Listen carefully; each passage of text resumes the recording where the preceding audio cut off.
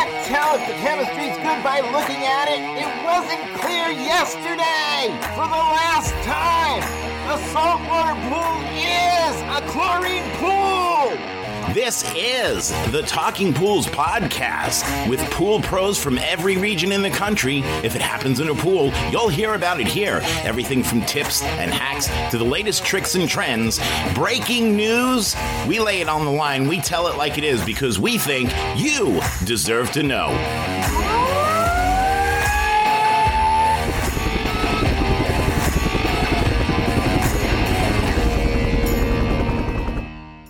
Hey everyone, welcome to Tuesdays with Dan and Kelly. Hey Kelly, how are you? I'm okay. It sucks when you have to fire a customer. Unfortunately, is a fact of life. And what are some of the reasons that you in particular find yourself firing a customer? Do you have any common things, or is it just you get to the point where you guys can't see eye to eye and it's no longer worth the business?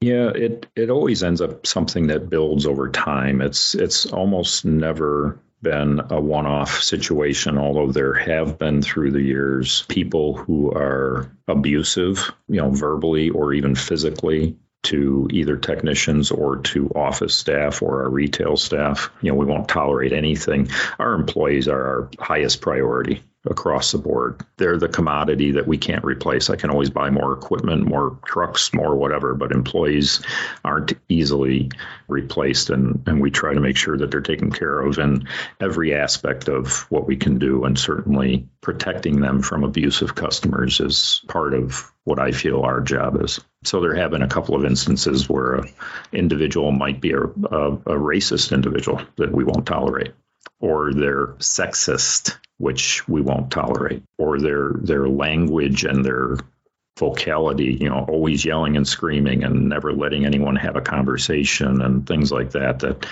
we won't tolerate. If we've had a relationship with a customer for a period of time, and that period of time doesn't have to be years, it could be just this season, and things start to derail, we always try to bring it back on the tracks. And if it's something, this year I've probably had a handful of customers that we've had to fire.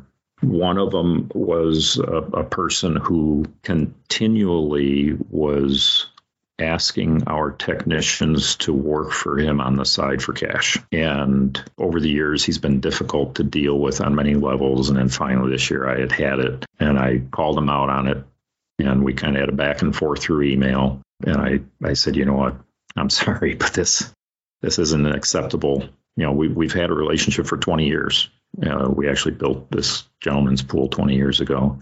And for the last 4 or 5 years, he had retired a handful of years ago. And certainly the aspect of being on fixed income and everything, I think, plays into it. But, when our technicians were approached by him, we don't allow technicians to work on the side for our customers. Like that's the whole reason we're in business. So we can't allow them to be doing that. So when they're approached, they always say, oh, I'm sorry, we're not allowed to work on the side. And I know these things are happening because my technicians are telling me about it. Right. So I make a note of it in the customer's account. And the next, after you get a handful of these, then finally I reach out and say, hey, this has got to stop. In a lot of cases, I've taken customers who we've wanted to fire and had a conversation with them. I literally call them and say, hey, here's an issue that I need to address. Last year, we had a woman working for us doing maintenance for us. She was fantastic. Frankie was her name. And Frankie went to a home and a very elite neighborhood, and she was there. She hadn't been there prior to last season.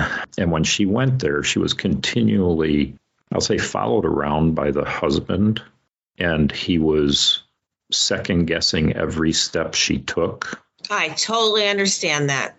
She was just really put off by it, and it made for an awful day, an awful experience. She felt as if she was being beat up for doing her job, and she was exceptional at what she did. A very, very bright girl. So I called him and I said, hey, we need to talk. This can't go on. When she comes to do what she needs to do, I need you to stay in your home. You're not allowed to go in the backyard.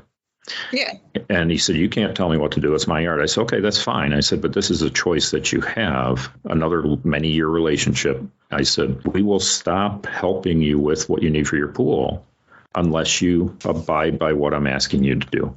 I said, this woman is somewhat fearful of you every time you walk out, and nobody should have to work under those circumstances. Right. And he actually the next day with his wife, came down to the store to have a face-to-face conversation with me and to offer an apology for the way that he was treating her. And everything turned around, and it became a very, very positive thing from something that was, presumably nothing but negative would have come from. So I always try to look at those situations and say, hey, let's just lay it all on the line. And I try to keep my emotions at bay. I try to keep aspect of what we're frustrated about not to enter into the conversation in an emotional way. And I just literally try to keep a calm tone, a steady voice, and just present it that this is what we're going to need to do to go forward. And I'm hoping that you can do this with me, that we can make this work out, because we've had a great relationship up until this point. I see no reason for it to stop. But if it does continue, it will stop, and you'll end up needing to find someone else to help you with your stuff. So most of the situations where I've had to fire customers, it was unfortunately where I didn't get to be like you, where you can call and then have the conversation. But then I work for myself. Yeah. And so what I would have issues. I had a lady once. I did the cleanup on her pool.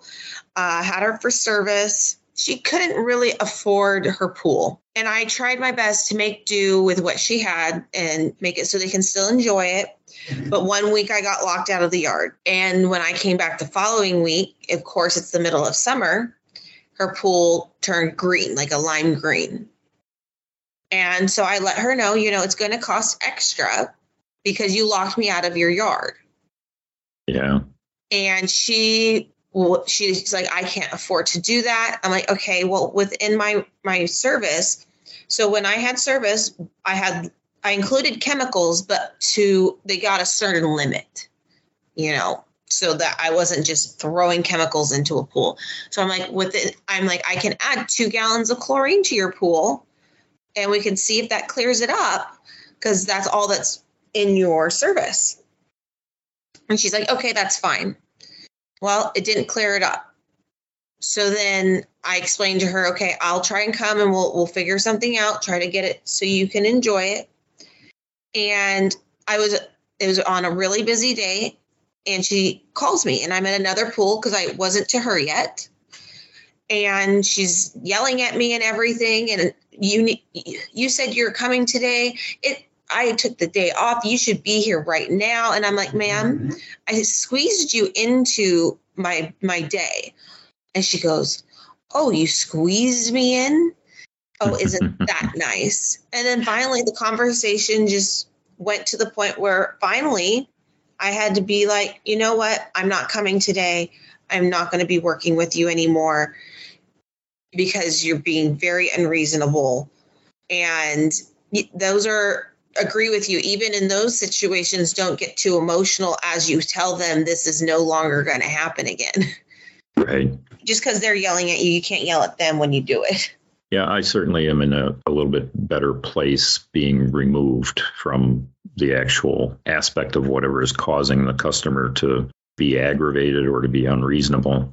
Certainly taking it from a third person's point of view, it's not that I'm acting as a mediator. It's not that, but I don't have the direct emotions, that Frankie had being followed around that yard or some of our other technicians have had through the years. It allows me to be more calm and to try to work for, some resolution as opposed to just kicking them to the curb and saying, you're done. We're out of here. I was just thinking of that woman and the red flags that I would have known that this was going to turn out the way it did, because ultimately she left me a bad review on Yelp, lying, saying all this stuff happened that didn't happen. But when I went to bid the job, she was bad mouthing the previous pool service so bad. And I mean, like, saying that she supposedly, and I say supposedly just because of my experience with the woman, the pool service was smoking meth in her backyard and she caught him on camera. And I'm now reflecting and having this conversation with you. Now I'm like, okay, maybe that was definitely, I think, a red flag. It's one thing for a customer to be like, I'm not happy with the service and this is what was happening so that I can know what to do. But like, that could be a major red flag when they're saying things like that. Yeah, absolutely. But so many of us rely on those reviews, right? That's how people find you, what gives you a little bit of cred over others in the area, stuff like that.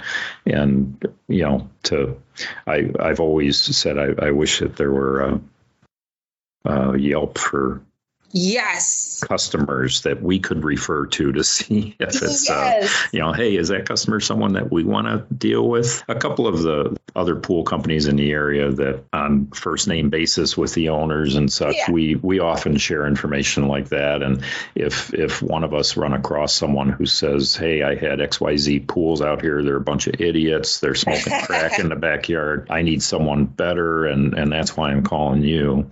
If I happen to get wind of those conversations, I'll always reach out to the people at the other company and say, hey, same here. What can you tell me about this person and what's the backstory? And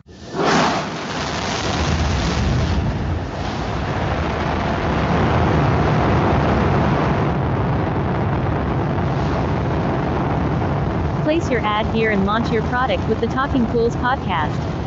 For information on sponsoring the Tuesdays with Kelly and Dan show, contact us at talkingpools@gmail.com.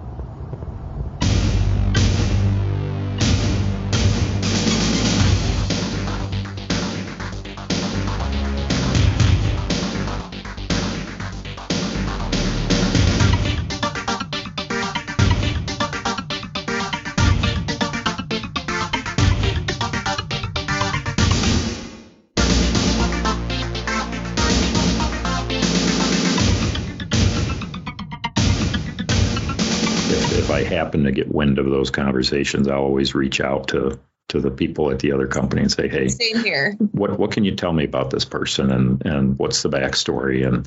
And sometimes we'll just, at that point say, I'm sorry, we're not able to take you on right now. We've got too much other stuff going on. We don't say why. We just use other subtleties to get out of it. And sometimes we take them on with red flags all over their account from the get-go. And we let it not escalate to a point or to deal with it for prolonged periods of time. That's where having the network system in your area is very important.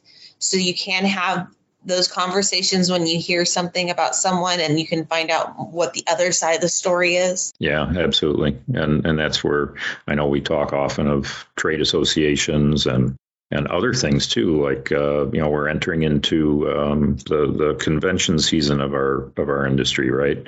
Yeah. We've got Aqua Live is right around the corner, and the expo in Vegas, and WAC actually is, I think, before the expo, and Atlantic City and January, all these different things where you can go and talk to other people and not only find out what they do, but often you can talk to people within your own market at those events in a little bit different atmosphere, something that is hopefully a little bit more fun, and you can be a little bit more open about things and just make connections so that in the middle of May, if you need to reach out to someone local for whatever reason, that you know them person to person.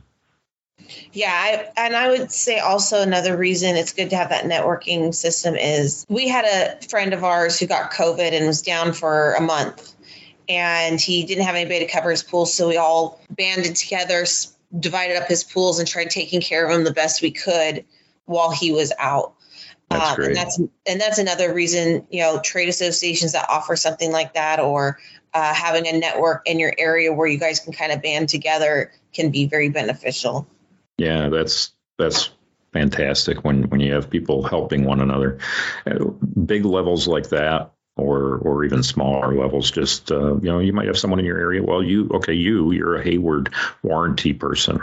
We work on all types of equipment, but we don't sell a lot of Hayward. And with all of the advances in technology today, now I know I can pick up the phone and call Kelly and say, hey, one of my technicians has a problem with this. Have you ever run into it? And help in those ways too. When you fire people, you don't necessarily have to tell them why. You could just be like, sorry, we're not servicing that area, etc. Always take the higher road if you can. Yes, don't go cussing out your customers. Thank you, Dan, for always coming on here with me. Please like us, follow us, share us, review us, email us. You'll hear us again on Tuesdays. Have a good day. Thanks. We'll see you next time.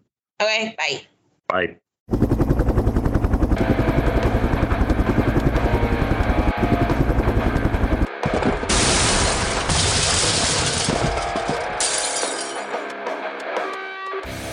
I just wanted to take a minute to say thank you for listening today. I'm hoping you enjoyed the episode as much as we enjoyed putting it together for you. Listen, it's been a couple of wacky, crazy, screwed up years from pandemic to Poolmageddon.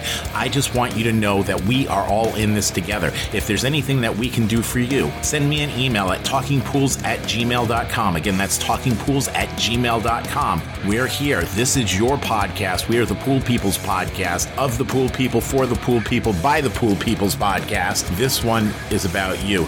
So thank you for tuning in and listening. Do me a favor, click subscribe before you go. That way you don't miss an episode.